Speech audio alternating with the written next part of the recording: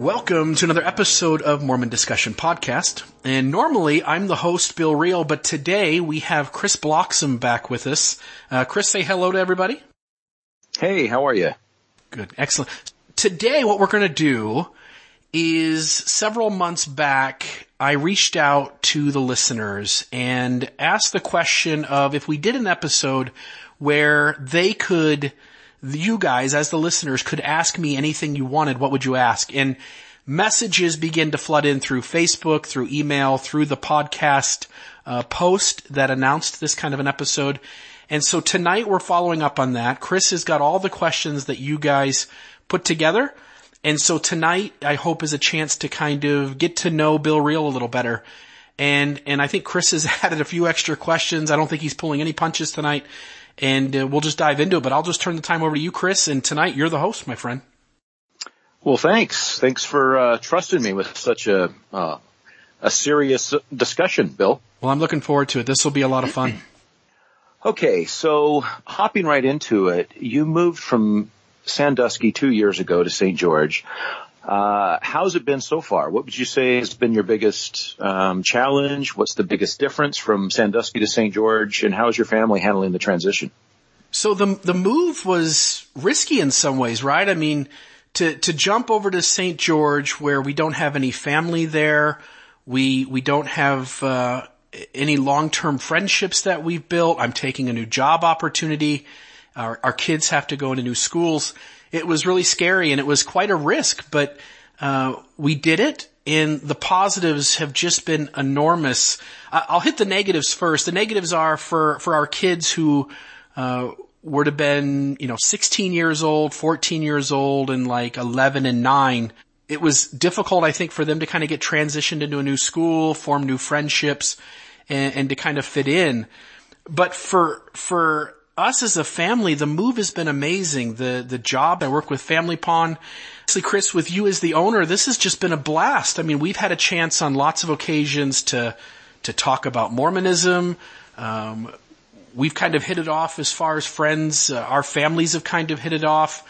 And it's just been like a lot of fun to be out here. We left our snow shovels in Ohio. We had 6 snow shovels, one for each of us. And so when the snow came down, we each would grab a shovel and clear out our 25-foot long driveway of, 9 inches of snow. And we've come out here and left those back there. The weather's been great. We feel like it's been a good fit in the ward that we're in. We feel like the community's been a lot of fun, and the job opportunity and the chance to be around you and talk Mormonism all the time has just been an absolute blast. Well, thanks, man. A lot of days we don't get a whole lot of work done because of the fun discussions. No, and that's the truth. I mean, we get together and we're hashing out race and priesthood or Book of Abraham or pick your subject, but we just throw it against the wall and dissect it one more time. What was it the other day? We started to get some work done, and I think maybe it was me. One of us brought up Lucinda Harris. What do you think about Lucinda Harris? 2.5 hours later, we're still standing there. We're locking the doors and walking out to our cars.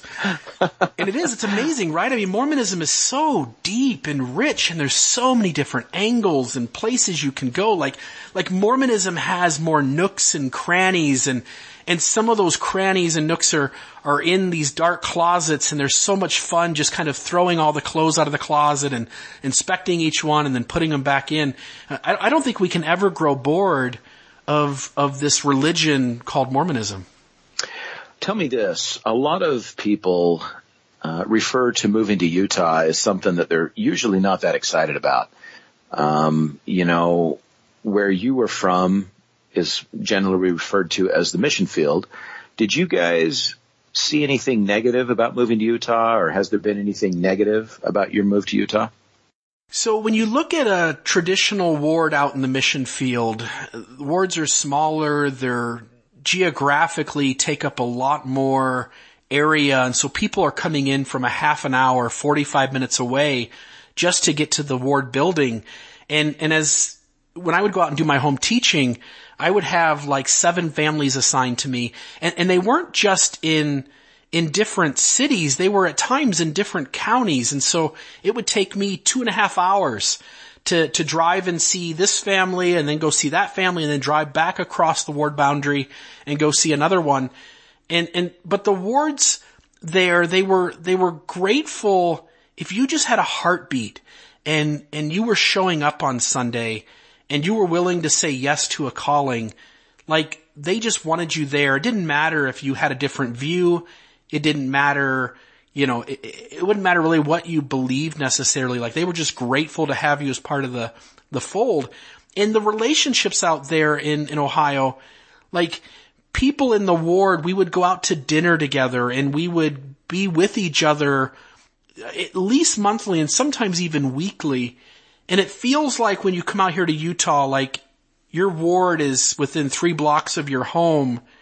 And I think the relationships are a little harder to form. At least for me, it's been that way. So there are positive aspects back there, but I've come to a great ward. Like, we've got a great bishop. We've got a great stake president, and there are members that we've spent some time with and gotten to know, and I truly treasure those relationships. Let's hop into some of the episodes that have stood out amongst the many that you've done. What number are you up to? How many episodes have you released since you started Mormon Discussion? Oh, I think we're at like episode 264, somewhere around there. So do you release an episode, or do you try to do one once a week, every 2 weeks?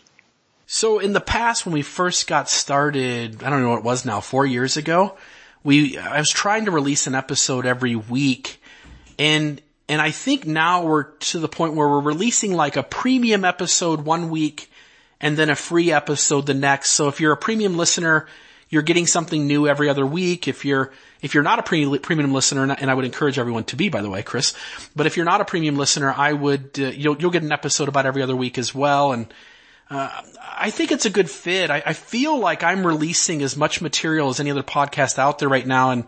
And I'm sure at some point I'm going to kind of hit a wall and run out of some stuff, and we'll have to spread that out a little bit maybe for a while. But as of right now, it's every other week.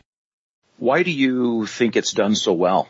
Did you ever imagine it would have done as well as it has? No, when I first started, I went to, I don't remember, Walmart or somewhere and just grabbed a Logitech headset and just recorded a couple of episodes on the doctrine of Christ. And it was just, what it was, Chris, is it was a chance for me in the middle of my faith crisis and having nobody around me to understand these issues. It was a way for me just to vocalize it, just to say those things out loud. And I remember getting into like episode 4 or 5, and all of a sudden I get like my first email from somebody who says, "Hey, I found your podcast and I'm really liking it." And so as time went on, I began to pick up doing some interviews. I think my first interview was with Brian Whitney, who worked for a time with the church history department. And, Brittany Hartley was another one that I did early on. And then I remember my first interview with somebody who was well known. It was Brad Wilcox, the LDS author who wrote The Continuous Atonement and whatnot. And I think it was about the time that I interviewed Brad that I realized, like, oh my goodness, this is beginning to really take some footing. And it's been a lot of fun, but no, I never expected it to do as well as it's done. And it really was just a sounding board for my own mind, when I started. How do you decide which episodes you are going to release as premium compared to just releasing? So almost every episode, I mean, essentially 95%, maybe even more than that, of the episodes go premium first before they go free. The ones that I decide to just release free generally are super time sensitive, or they're just so important in terms of the conversation that they just have to go out right away. But generally speaking, most of them do go premium first. So, Bill, one of the most powerful episodes you ever did was called Our Bad Days. Could you talk about how that came to be and if you still experience those feelings today? Yeah. That episode was so unusual because, maybe to give a little bit of a backstory, after I got done recording it, I listened to it. And I was literally just so close to not releasing it, just throwing it right in the trash can, because I worried that being that vulnerable about my own tough experience with transitioning in my faith, that listeners didn't want to hear that. Like, my job was to help people stay in the church. And that episode was me saying, like, look, I am often saying the right things, and I'm often trying to encourage the listeners to stay. But what you guys don't know is that I'm really hurting inside, and that I'm in the middle of just this really raw, painful experience. And so I record the episode, and I remember in my head, like, I'm like, okay, I feel like I'm living a double life. Like, some days really hurt. And I don't tell the audience that because I don't want to be the reason anybody loses faith. Like, I want to be some piece of the puzzle that helps these folks stay in. And I remember recording it, and I'm like, oh my gosh, I'm really hurting, and here it is. And just kind of throwing all that up and sharing it with the listeners. And I remember too, like, when that episode was over and I released it, I was scared. Like, I was scared that people were going to begin writing me and saying, Bill, thanks a lot. Like, I can't come back from that. And what happened instead was I got, like, literally hundreds of emails just on that one episode. And they were so positive. Like, people were like, thank you. And there were lots of listeners that said, like, I liked your podcast, but that's the very first moment I connected with you as a human being who was going through the same thing I was going through. And up until that episode, I really tried to kind of hide it because I just didn't want to be responsible for anybody losing faith. And maybe to carry it out a step, like, I think we do this in our wards and we do this in our church. We hide the reality of what's going on with our messy life in fear that somebody else is going to be traumatized by that vulnerability. And I think the reality is that once you really say, like, the heck with it, I'm going to be vulnerable, like, people begin to see the real you. And throughout the time that I've done that, it feels like the responses are just overwhelmingly positive to real vulnerability or transparency with ourselves. We just open ourselves up and let people see what that looks like. Absolutely, man. Absolutely. Have you ever recorded an episode and then not aired it? Just kind of erased it? Yeah. So I'm laughing because, and I'm going to edit it and put it back up, but the listener will kind of know this moment because we just released free the Gone Are the Days episode, and I ended up having to pull it the day after I released it because I listened to it the next morning because I hadn't recorded. I recorded it back in January, and here we are, May 2nd, and I had to pull it because it just wasn't the tone I wanted for where I'm at this very moment. And so I'm going to just take another look at it tomorrow, do a few little edits, and then we'll get it back up and running. But yeah, I've recorded episodes. I did one episode early on where I was just being stupid, and I recorded this, like, dumb stand-up comedy type act, and I let it go out there, and I left it out there for about 12 minutes, and then I pulled it back and just threw it out. It was just dumb. So there's times where I've tried to be funny. There's a few times where I've recorded an episode that I either just didn't like it. I mean, that's been maybe once or twice where I just listened to it. I just didn't like it.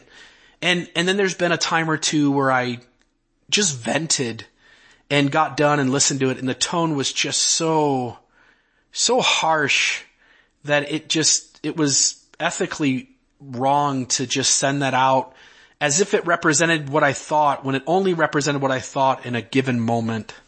But anyway. Well, let me ask you this. Do you have a favorite or a couple of favorites that you stick out? Yeah. When people say, like, what is it? What's the way you frame things? What's your personality? What are the things that the episodes I want to point people towards is White Shirts, the White Shirts phenomenon, which to me was like the very first episode I do where I'm just tearing down Mormon culture and pointing us back to doctrine.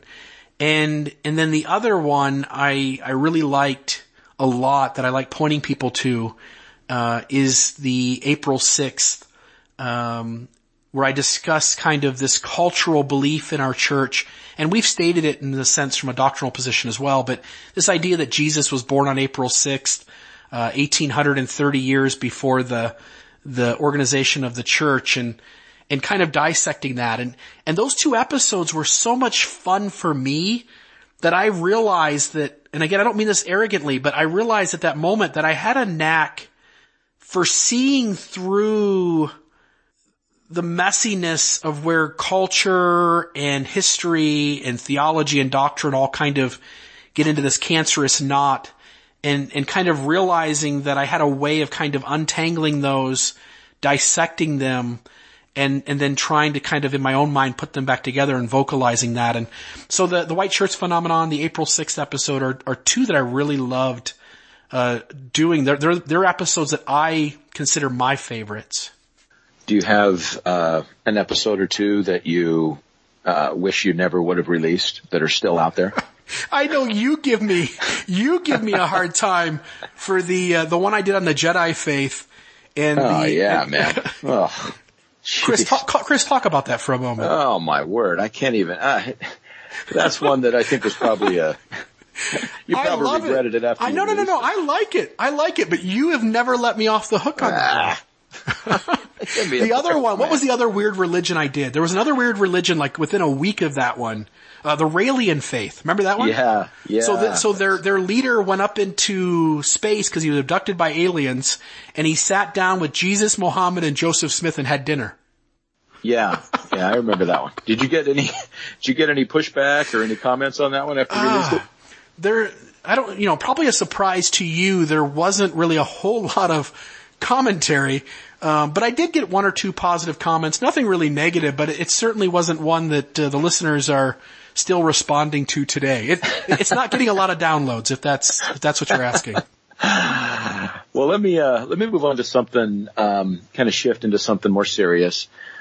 What would you say, at what point do you personally decide whether or not something is spoken by a prophet, from God, or is it just a man speaking as a man? Do you have a formula or a process that you go through? When I look at issues and I'm trying to figure out, like, there's lots of things that are factors. One is my gut. What does my gut tell me? Does my gut tell me this feels right? Does my gut tell me this is going to hurt somebody? Does my gut tell me that this just feels really wrong? So that's one thing. Another thing is that I like to dive into the history and I like to look at all the different quotes that exist on a given issue. And so I'll dive back and see, just Google search to death, looking through 36 pages of results, trying to find any angle to that subject or that issue so that I become well-rounded on it and try to understand it inside and out. And sometimes I've even gone to the expense of, like, I'll find the written document on a talk and just not feel comfortable with it and go back and listen to the audio, for instance, and find there to be an actual difference that there was a transcription error, for instance. That happened on the April 6th episode when I got Spencer W. Kimball saying something different in the audio dedication that he was doing versus how it made its way into the Liahona or the Ensign. But so whether it be just studying it out to death, my gut feeling, prayer and pondering on the subject, kind of looking at where we've been on the history, where we've been on the theology, seeing if any leaders given any kind of room to think differently. And really that stems from, I was in a discussion board when I first entered my crisis, and I felt like I had a good handle on Mormonism. And I went into a discussion board and was asking about the fall. And some other person in the discussion board shared with me that Eve being made from a rib was taught to be symbolic by our leaders, and I didn't know that. And it was eye-opening for me, having read Mormonism more than anyone in my, around me, to recognize that I don't know everything, and there's lots to still learn. And so, I don't know, man, the D&C talks about by study and by faith. And I think both of those two words, study and faith, encompass a lot of other things. And I just try to weigh all those things together. But I guess at the end of the day, man, my gut or the Holy Ghost within me, call it what you may, like that at the end of the day is my barometer for making a decision on whether something is going to be part of who I am or it's going to be set off to the side. Do you still pray? Yeah, but it's different.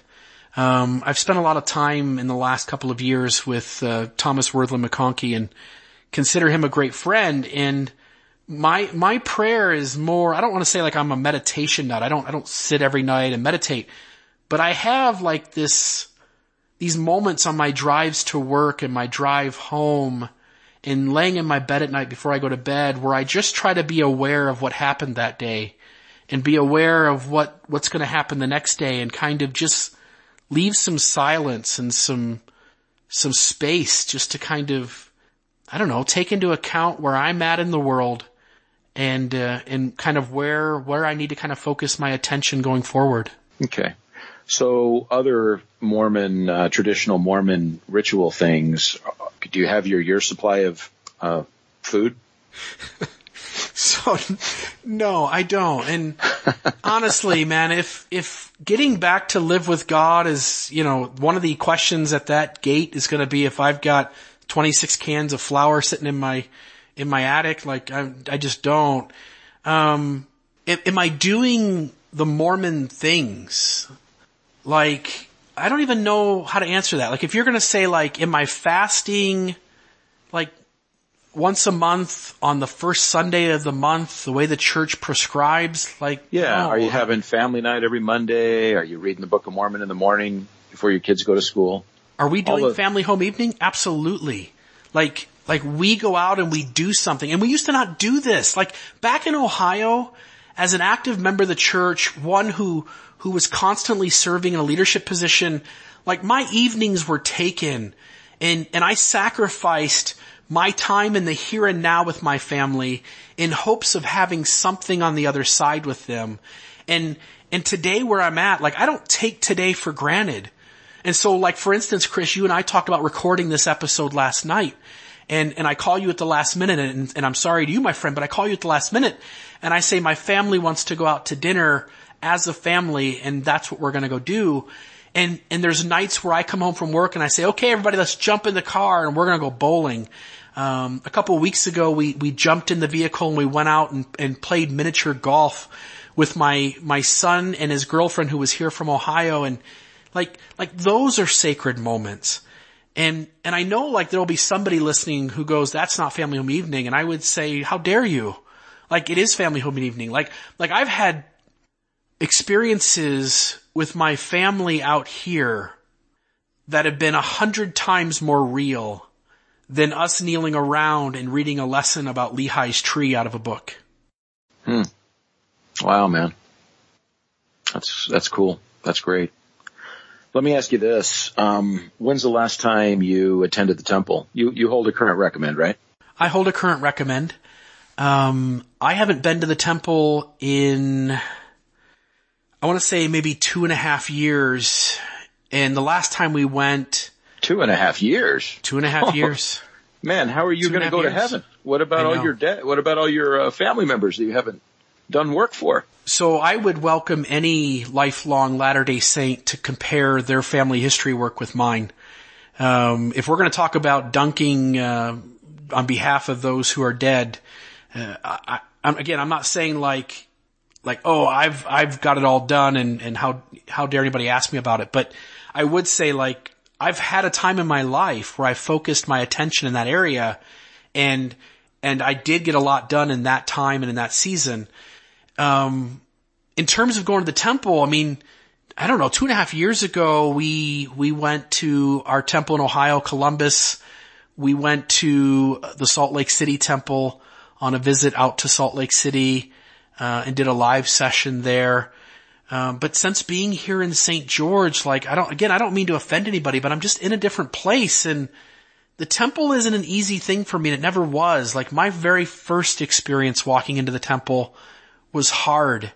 And I remember going through the endowment, and I was just a convert of the church. I'd been a member like a year and a half, 2 years. And I go to the temple in Washington, D.C., and I do the endowment session. And as I'm going through, and I've got the temple clothing on, and I'm going through the temple rituals with all the things that involves. And I remember looking around to my left and to my right, and like for just a brief moment going, what is this? Like, this is not what happens on Sunday. What is this that I signed up for? And honestly, through the years when I've gone to the temple, I felt good about doing baptisms for the dead when going with the youth. And I don't have a problem going and doing, a washing and anointing session. I love that ritual, that ordinance. And I still find deep meaning in the temple, but I'm just not driven. Like, I think most people, when they go through these faith transitions, like you come out the other side and you're, and people who are still in like a Fowler stage 3 are looking at you and wondering why you are not so focused on the accomplishing of these outward things. And I'm just not driven that way. And I'm not opposed to going. If we want to go, let's go do it, I guess. If there's a sealing session, I'm happy to show up for that.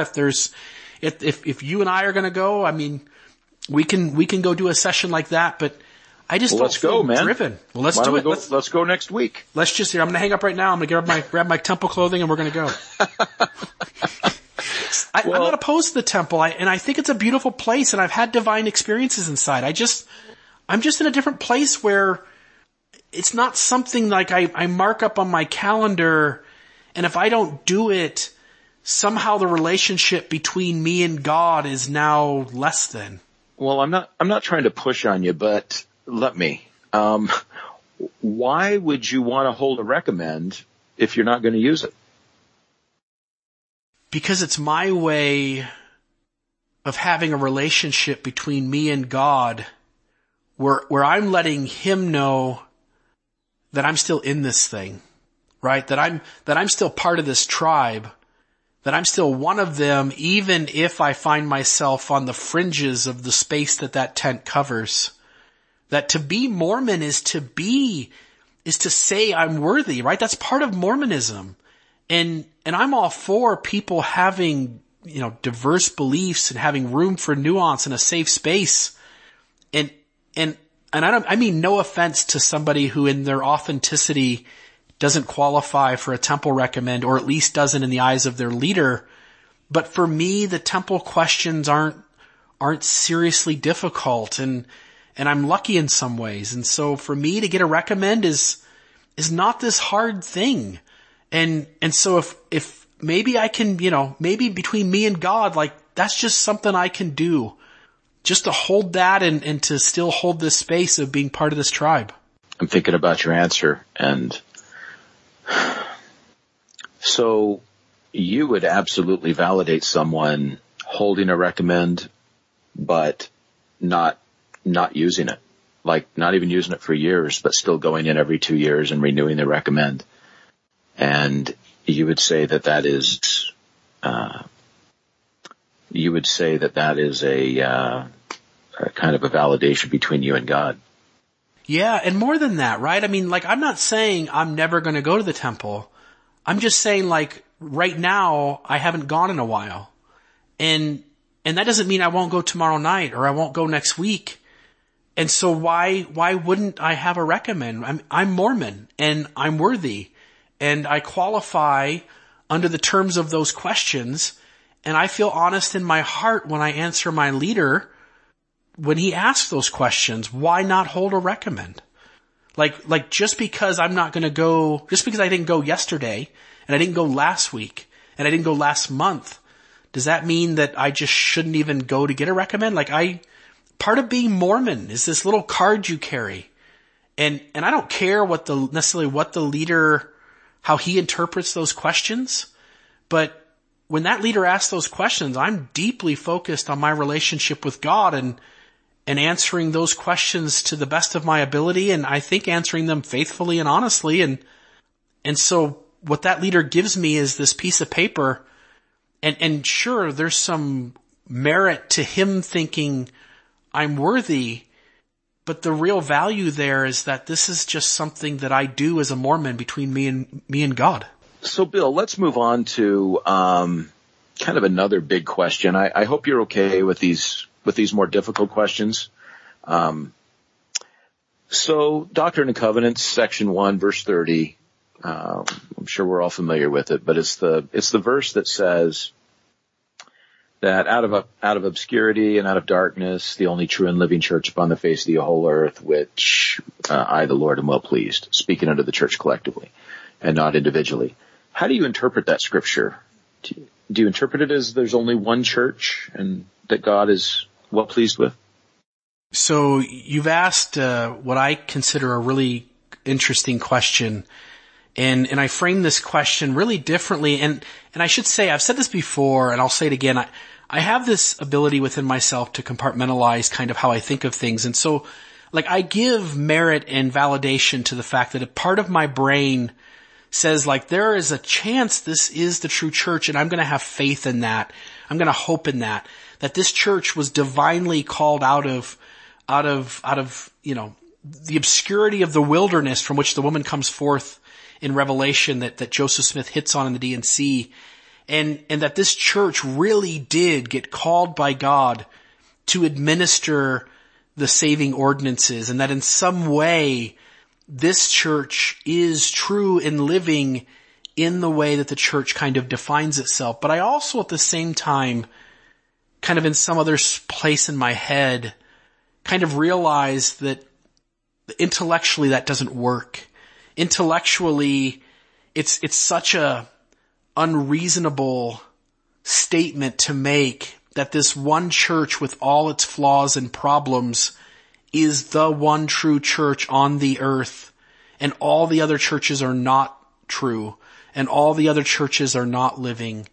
And as I've thought about that, one of the ways I've tried to kind of connect these two perspectives within myself is to kind of realize that when I've looked at my life and having come through my faith development and wherever people want to judge me as being at in this very moment, like I'm grateful for where I'm at.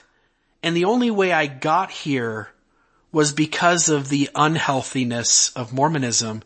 And so what I mean is that it's easy to expect the true and living church to fit perfectly. It's easy to expect the true and living church to add up and for all the dots to connect. But the reality is that it's only when a church has some unhealthiness, when it has some shadows, when it provides a tension with you and me as human beings where we kind of have to like hit a wall and realize like something's not right here.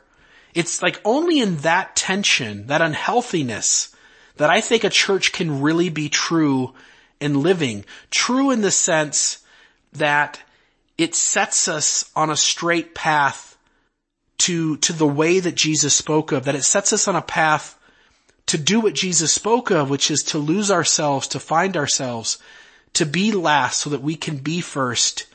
Like Jesus is constantly calling us to wake up and to open our eyes.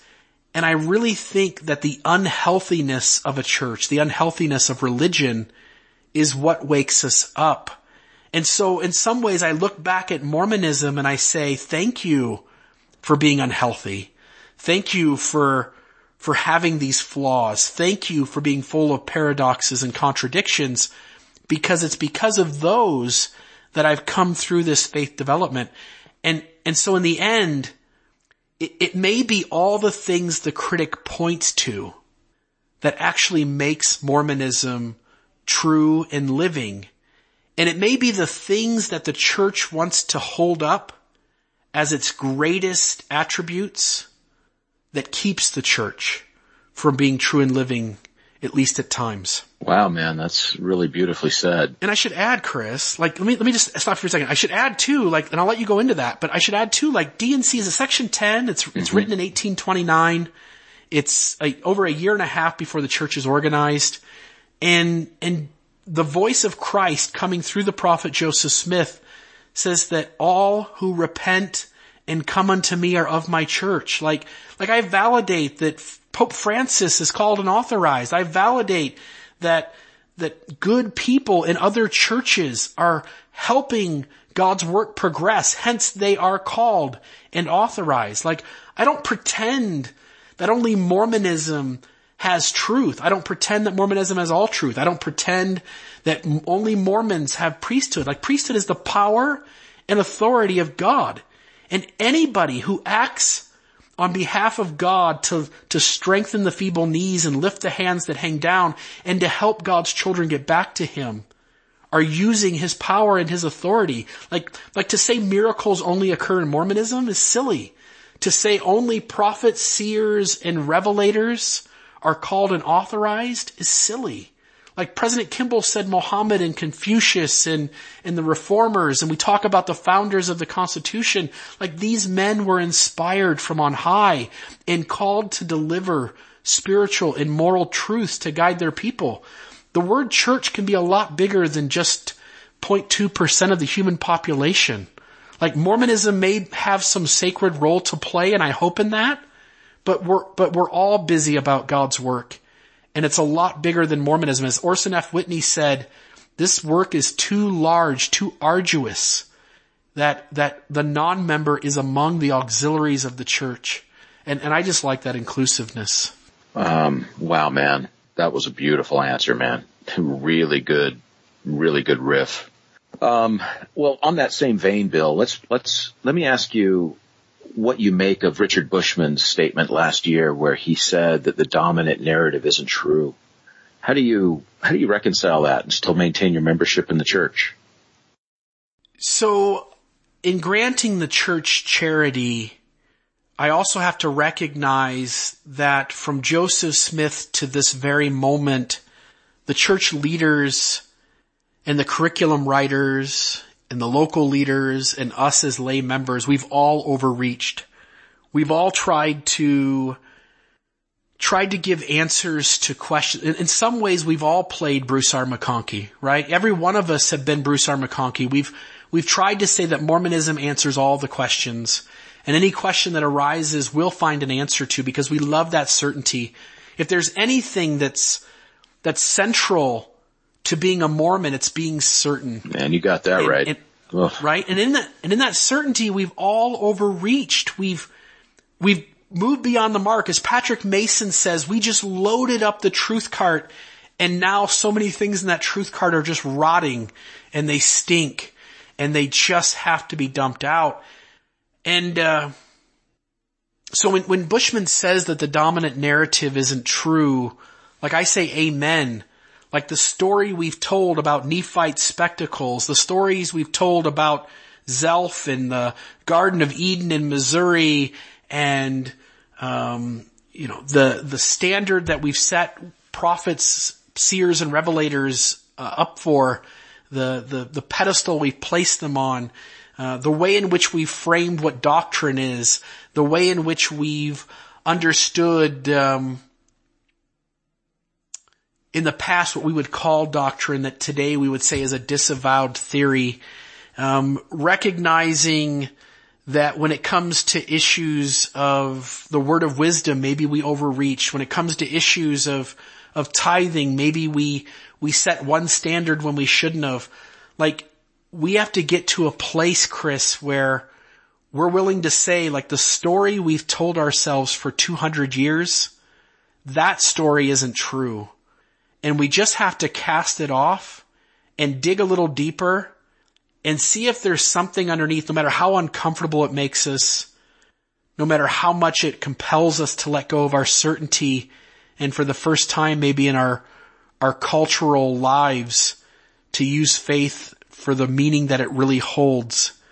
Just to dig below the surface and see a story that lays there that is just way more real, way more authentic, way more factual. And we're just going to have to let go of all the rules and behaviors and procedures that surround the false story we've told ourselves. I know Bushman didn't expound a whole lot, but I think what Bushman was trying to say was that we've we've tried to give ourselves a faith-affirming story that would allow each of us to stand up on Fast Sunday and say, I know with every fiber of my being that this is the true church, that Joseph Smith was a prophet, and that Thomas S. Monson is his prophet today. I just think we have to learn to kind of let go of the narrative, and what we end up with maybe is, rather than saying, I know with every fiber of my being, we say something like, man, this is messy. This is paradoxical at every turn, but I still hope there's something divine going on here. Do you think that do you believe that the Book of Mormon was written by ancient people? I'm back and forth here. Like I want to make some space that there may be some echo of an ancient story in the Book of Mormon. But I think along with Bushman and Sam Brown and Adam Miller and Patrick Mason and Grant Hardy even recently, like every one of these really wise voices in our faith tradition, every one of them is beginning to step forward and say, like, we frame this as a 100% completely ancient document, and even the apologetic responses for the 19th century stuff that's in there, it's unsatisfactory and it doesn't work, that we're going to have to let go of a lot more of what we used to think was ancient and leave a lot more space for Joseph to have added his own identity, his own culture, his own stories, his own understanding of how the world works and what would make it better, to allow those things to have crept into the Book of Mormon, or to intentionally have been placed in the Book of Mormon in a way that the document now becomes an enigma that we really can't quite put our hands around, and just to be comfortable with that. Do you think there were actual plates buried in a hill? Do you think the Angel Moroni story, do you still hold on to that? I don't, this is going to sound callous. I don't care. Like, I don't care if there were plates. I don't care if the book is ancient. Like, the book is scripture to me. When I read the Book of Mormon, and I still read the Book of Mormon, that book speaks to me. If Mormonism decided tomorrow that Bill Reel couldn't be a part of it, that I had to leave, that I had to be cast out of the Garden of Mormonism, like, I'm taking my Book of Mormon with me. And I don't know what I'd do with it, but it's with me. And the Book of Mormon is scripture. And I think Adam Miller's right. Like if we're praying about the truth of Moroni, we're missing the boat. Moroni's asking us to pray about these things. The things in that book, recognizing that there are pieces and parts that I think are unhealthy, that taken as a whole, it's scripture to me. It's sacred, holy writ that encourages me to have an experience of the divine. Whether there's gold plates or not, who cares? Like, I'm having a relationship with God in part because of the Book of Mormon. Who cares if it's ancient or not? I know like people on both sides want to like die on that hill. Like, I've already left that hill. I'm standing somewhere else and watching you guys all fight. I don't care. Like, I'm holding the Book of Mormon in my hand, and it inspires me and it draws me closer to God, and it helps me to have a relationship with the Christ of faith. I could care less if there's metal plates or Joseph has got a piece of paper in the bottom of the hat that he's reading. It doesn't matter. When you first learned about seer stones, and that was the actual way that the Book of Mormon came forth, did it bother you? Did it take you a while to deal with that change in the narrative? No, I learned that narrative really early because I had read Fawn Brody's No Man Knows My History even before joining the church. And so I knew about the seer stones, the peep stones. I knew that Joseph did treasure digging. I still was kind of a naive way of putting all that back together. But sadly, there was an arrogance. Like, I was puffed up in pride that I knew these details and other people didn't. And so I held these details up at times as a way of saying, like, I know more than you. I'm more informed than you, and look at how awesome I am because I know these things. And so they really weren't something that made me uncomfortable. Rather, they were something that made me at the time think like I'm better because I've know these details. And sadly, like as I've gone through time and gotten to a place where I just see like the pain and hurt, the betrayal and the loss of trust that come when people discover this stuff, like, I don't know, like I've just grown up a lot, and they've never been things that I saw as like disconcerting. A lot of these messy details never were disconcerting to me. I just wish that we had talked about them all along so that every one of us knew them. There's just no reason why there's no reason why a 50-year-old active high priest or sister in the Relief Society learns this stuff for the first time in 2016, 2017. So do the anachronisms in the Book of Mormon bother you or give you pause, or did they ever? Yeah, they did. There was a time when they did. I used to have all these simple apologetic answers for all this stuff, right? That shoot me a few. Shoot us a couple. You know, like I laughed today at the idea of a taper being a horse, right? I chuckle and giggle, and that's funny, right? But if you would have found the Bill Reel of 15 years ago, I would have been saying like, yeah, Joseph's using the word horse, but there has to be some other animal that he just doesn't know what the name of that animal is, and so he's calling it a horse. But isn't it strange, Chris, that he doesn't know what to call that animal, so he calls it a horse, but he knows the guy's name is Nephi, right? He knows the guy's name is Moroni. He knows the guy's name is Jared. He knows later on the guy's name is Mahanri Moriankamer. It seems odd that God can give some details and yet Joseph is stretching and reaching for others. So someday when I just like, I wake up and I'm willing to just like be vulnerable to my sacred beliefs, be vulnerable to my identity changing and to experiencing that loss, then all of a sudden you're willing to look at these criticisms and say, wait a minute, is there something to this?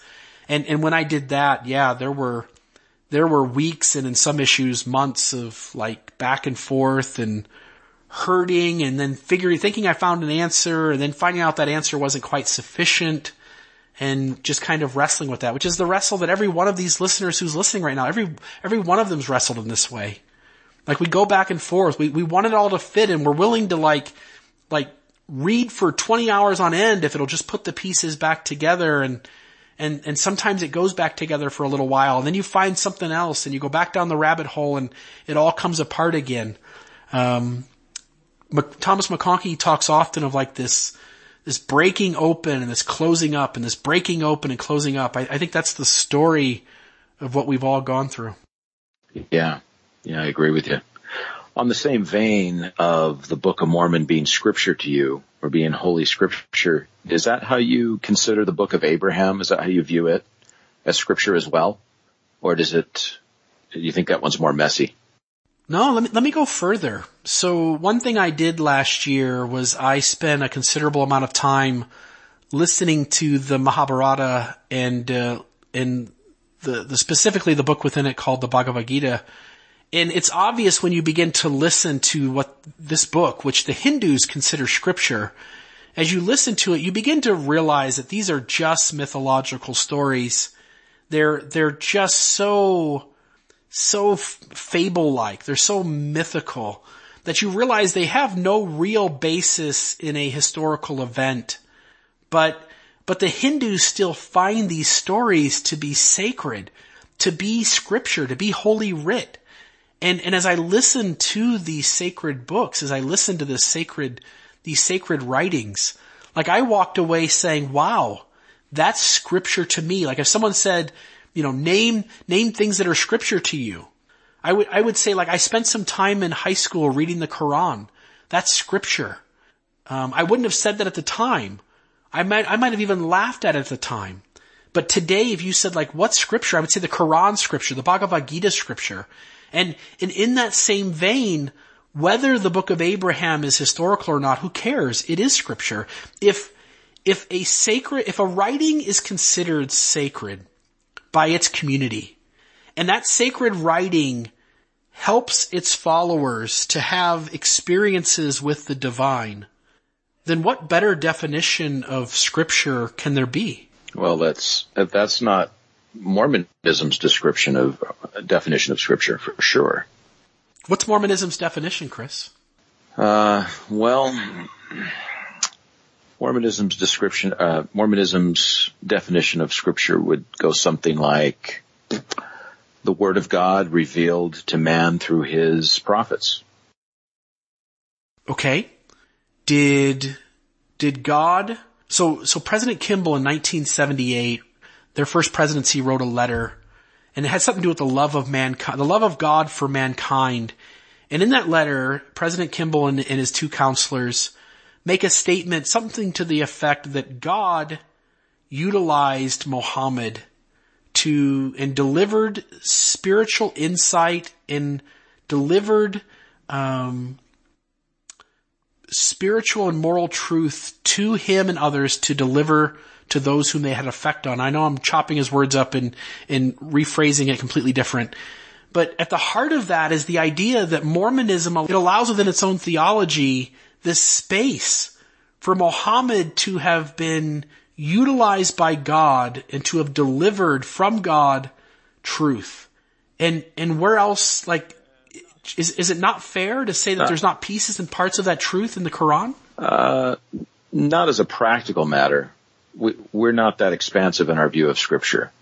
Our church would not take the Book of Abraham and put it next to the Quran or the Bhagavad Gita and say those three books carry the same weight as far as Scripture.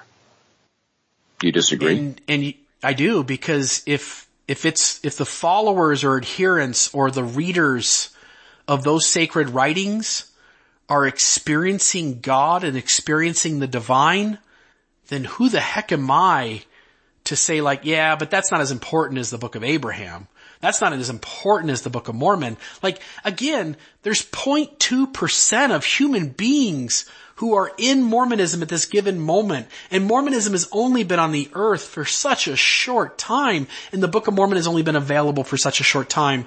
If I were to take an account of all of God's children and who and to what degree his children have had spiritual experiences with the Bhagavad Gita versus the Book of Mormon, like, it would be overwhelming in favor of the Bhagavad Gita. Let's take it up a notch. The Book of Mormon, sure, Joseph please. Smith said that the Book of Mormon was the most correct of any book on earth. He didn't say that about any of these other scriptures as you're referring to him. He said the Book of Mormon was the most correct book of any book on earth. How can you put them all in the same category? Obviously he didn't. So if at the end of the day, if Mormonism has something true about it, and if the truth of Mormonism is the doctrine of Christ, the idea that faith, repentance, receiving sacred ordinances, and then enduring to the end, if that really is the map of the plan of happiness, then I can stand behind the Book of Mormon and say that book explains that plan as succinctly as any other holy writ on this earth. But that might be the Book of Mormon's divine purpose. That doesn't make it Scripture and everything else not Scripture. Right? Like a holy writing is a holy writing, and if God comes through that writing and people have experience, like, I get it, I'm Mormon. I've raised my hand in common consent and accepted the Book of Mormon as binding to me. It is my canon.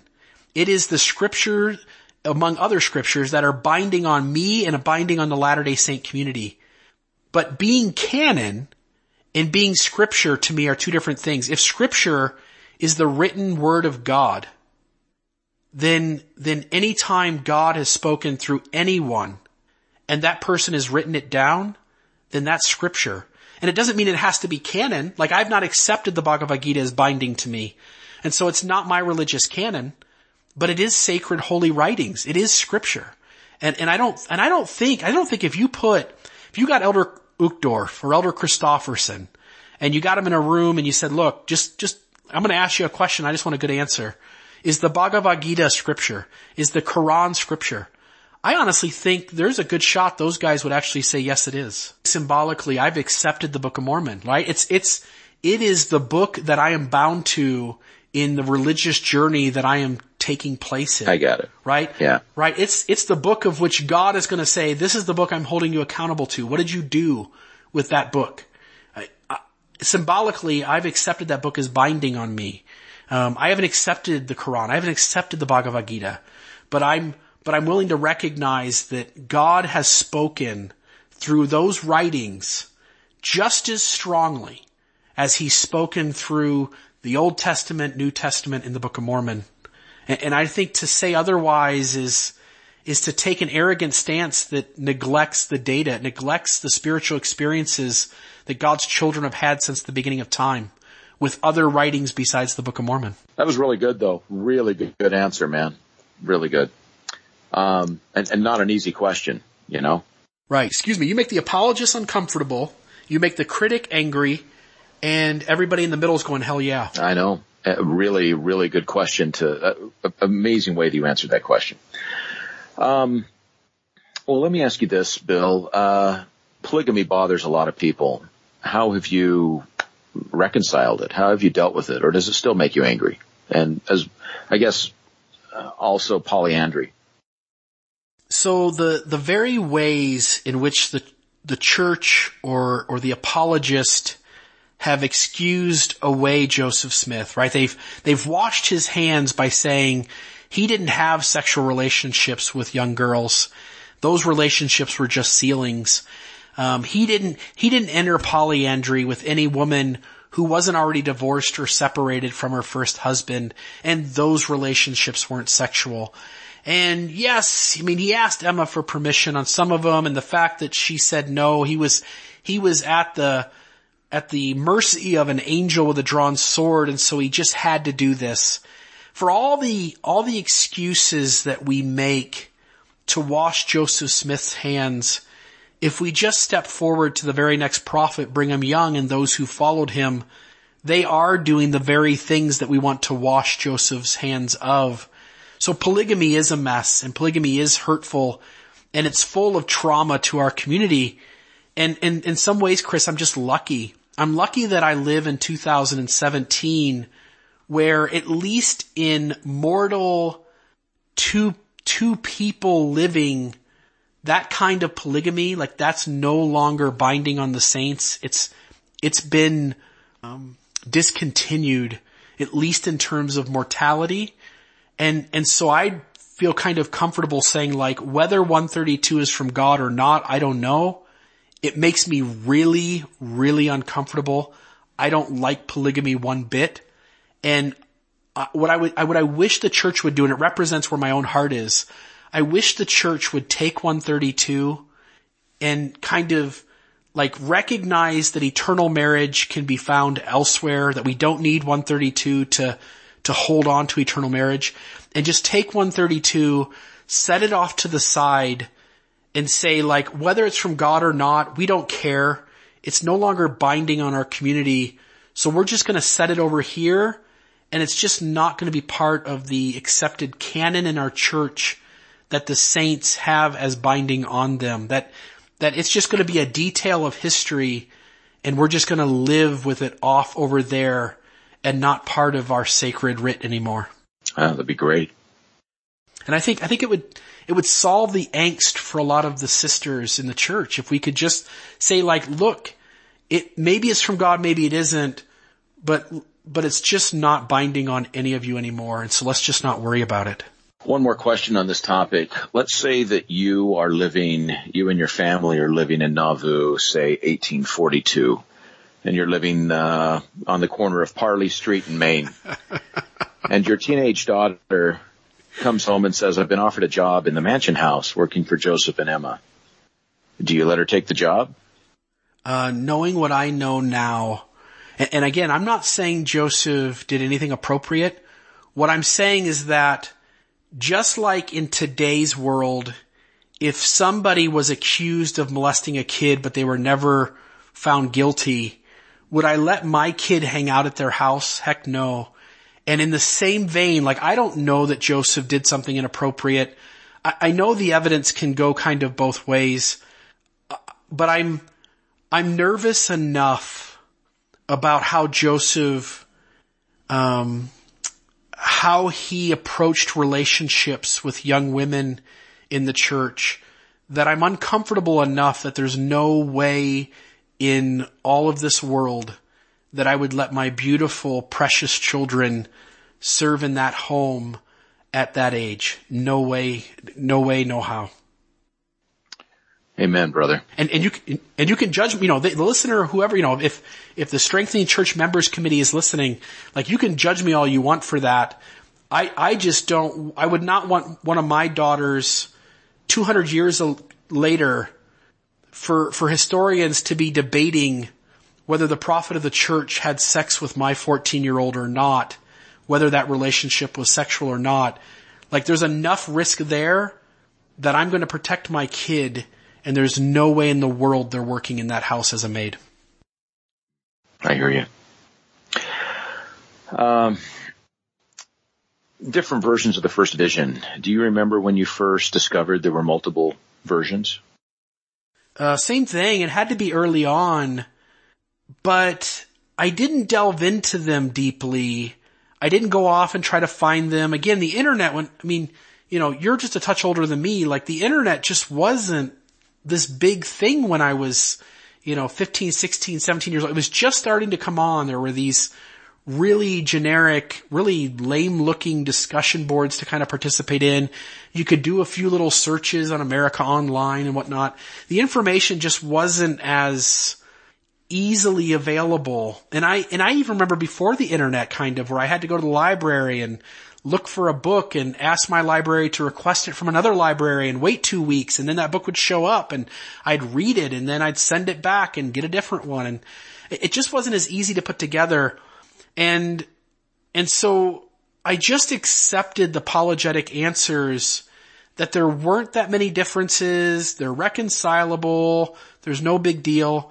It wasn't until probably when I was 28 years old or so, somewhere around there, that I just delved into them and realized, like, oh my goodness, Joseph's describing these experiences very differently.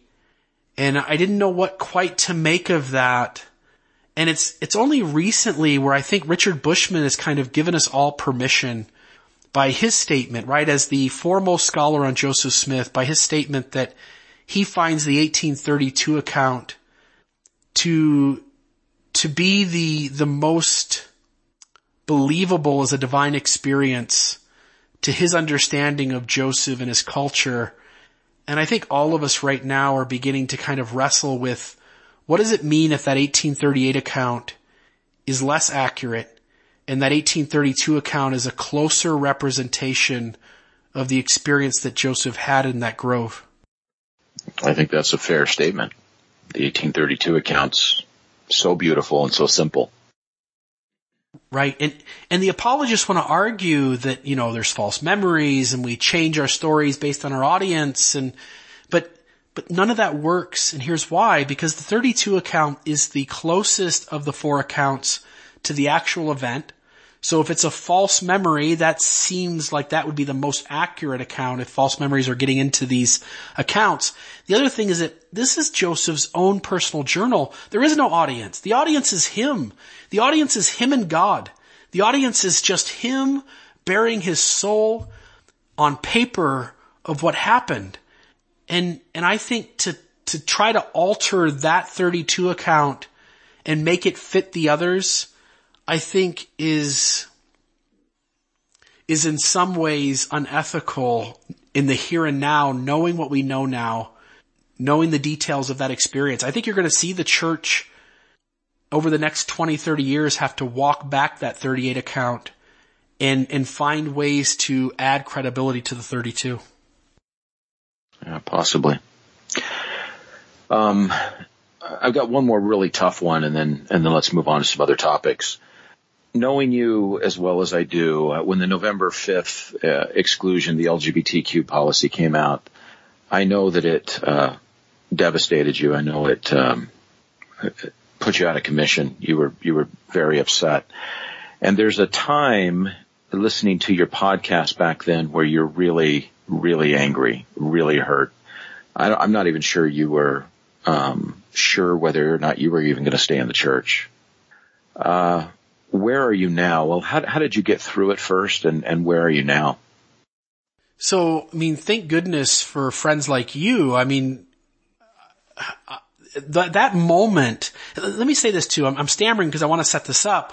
When I look back, like at my environment, I didn't have a child in my home who had come to me and said, "Hey, Dad, I'm gay." And then this policy comes out and I'm having to choose. Like my life was good. And in my life, the details of my life fit really well into a Mormon narrative. There was no real reason for me to have gotten bent out of shape and to have experienced a faith crisis, to have been emotionally traumatized by the policy. Like my life was an easy Mormon life where I fit the status quo and maybe even in some ways are seen as excelling in it. And so there's just no reason to kind of wake up and shake the scales from my eyes. But somehow I did, and I don't know how to explain that. And I want the listener to know, like, I don't have an explanation for what causes it and what doesn't, but just to honor the fact that those scales did fall. And when that policy came out in November of 2015, I think the first episode or two I did after that was called An Emotional Gut Punch. And I've heard so many people afterward, even recently, describe it that way. And it really was, like, it just hurt. And I remember coming home that night and you and I had talked on the phone earlier in the day and were like sharing with each other that we had just discovered that this had happened. And I come home that night and I just sat in a chair and actually just stared at my computer screen with the monitor shut off and just stared at it for like 20 minutes, 30 minutes and just like fighting back tears.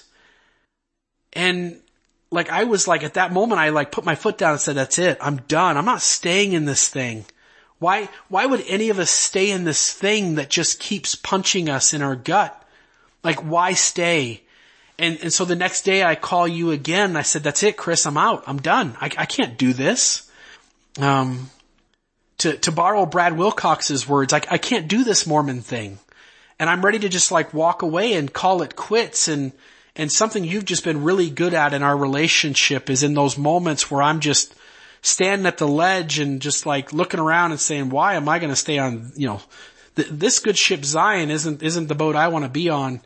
And you've walked me back from that ledge and you've said like, "Let's take our time. And I'm saying this because the listeners out there, many of them feel alone and they're going through this faith crisis, this faith deconstruction and reconstruction, and they feel so by themselves. They feel so alone. And they have these moments where they're like, "That's it. I'm done."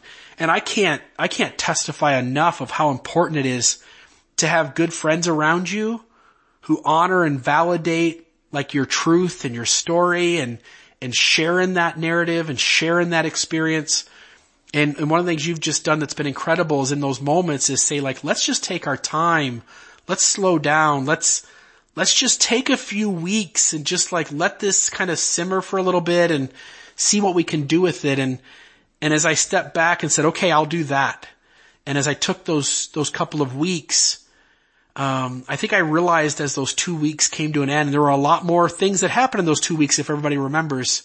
At the end of those 2 weeks, I said, maybe I can hold this.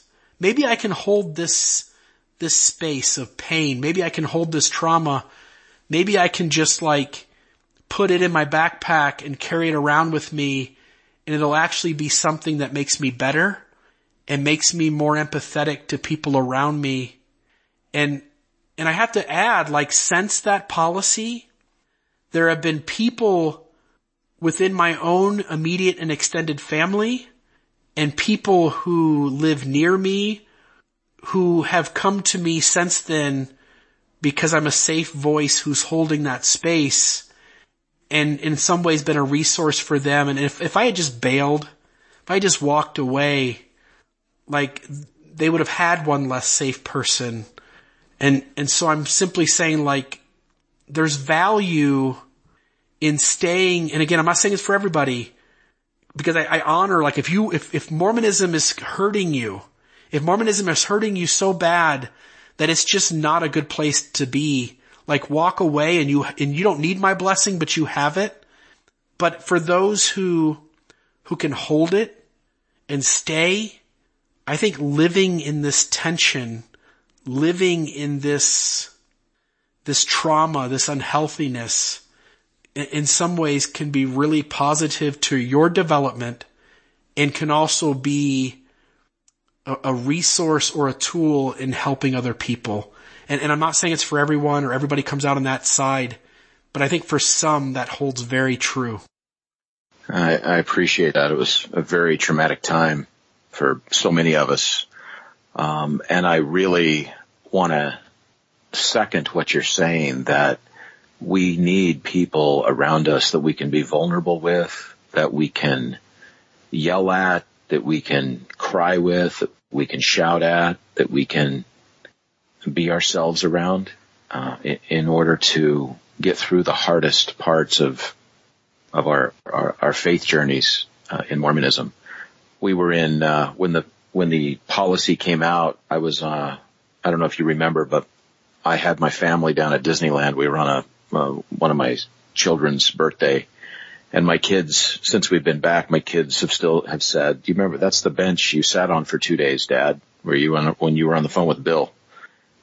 It seemed like that entire trip, for 2 days, you and I were on the phone, working it back and forth. Neither one of us really having an answer, but just being able to talk through it and talk it out and look at it historically, and just all the many ways that people have to parse things out when they're in trauma. Right. I mean, I remember being at my grandfather's funeral, and this is several years ago, and people walking in and walking up to me, and I didn't know these people, walking up to me and just saying like I knew your grandpa, and here's a story about him.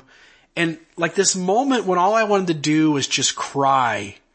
And yet somebody being willing to kind of like share in that moment, in kind of form that connection. Like it became this beautiful thing. And for many ways, like the policy was that. The policy was awful. It is something that has caused trauma from the moment it was announced or leaked to this very moment. It still causes deep and painful trauma in our community, and it'll continue to do so until we can come up with some better way to like say like, this isn't it, and we need to come up with a better explanation for what we're doing and how we're going to do it and how we're going to love each other in the process of working this out. But having you and your brother, who I'm good friends with, and your wife, and a chance for kind of just me to just like share that experience with you, of us both going like, this hurts, this sucks, and we can't make sense of it. Like, if I'd have been by myself, I can tell you right now, I'd have been out, I'd have been gone. And yet having you to bounce things off of, having you to kind of calm me down and say like, let's just be patient and let's see what this looks like in 2 weeks.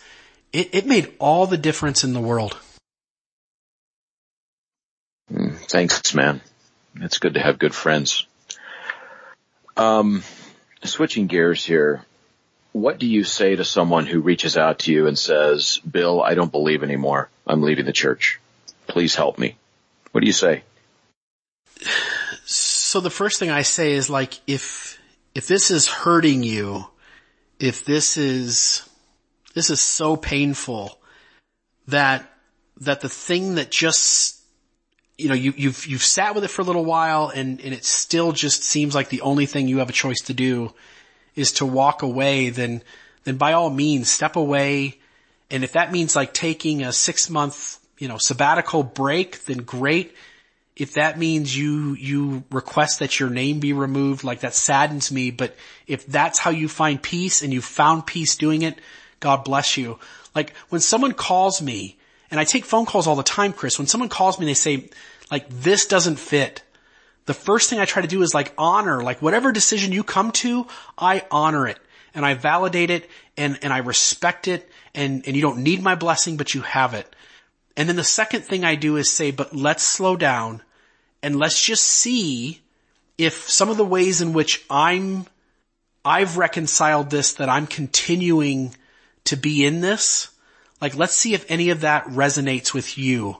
And then I'll go into detail about how I define the church, how I define priesthood, how I define true and living, how I define church.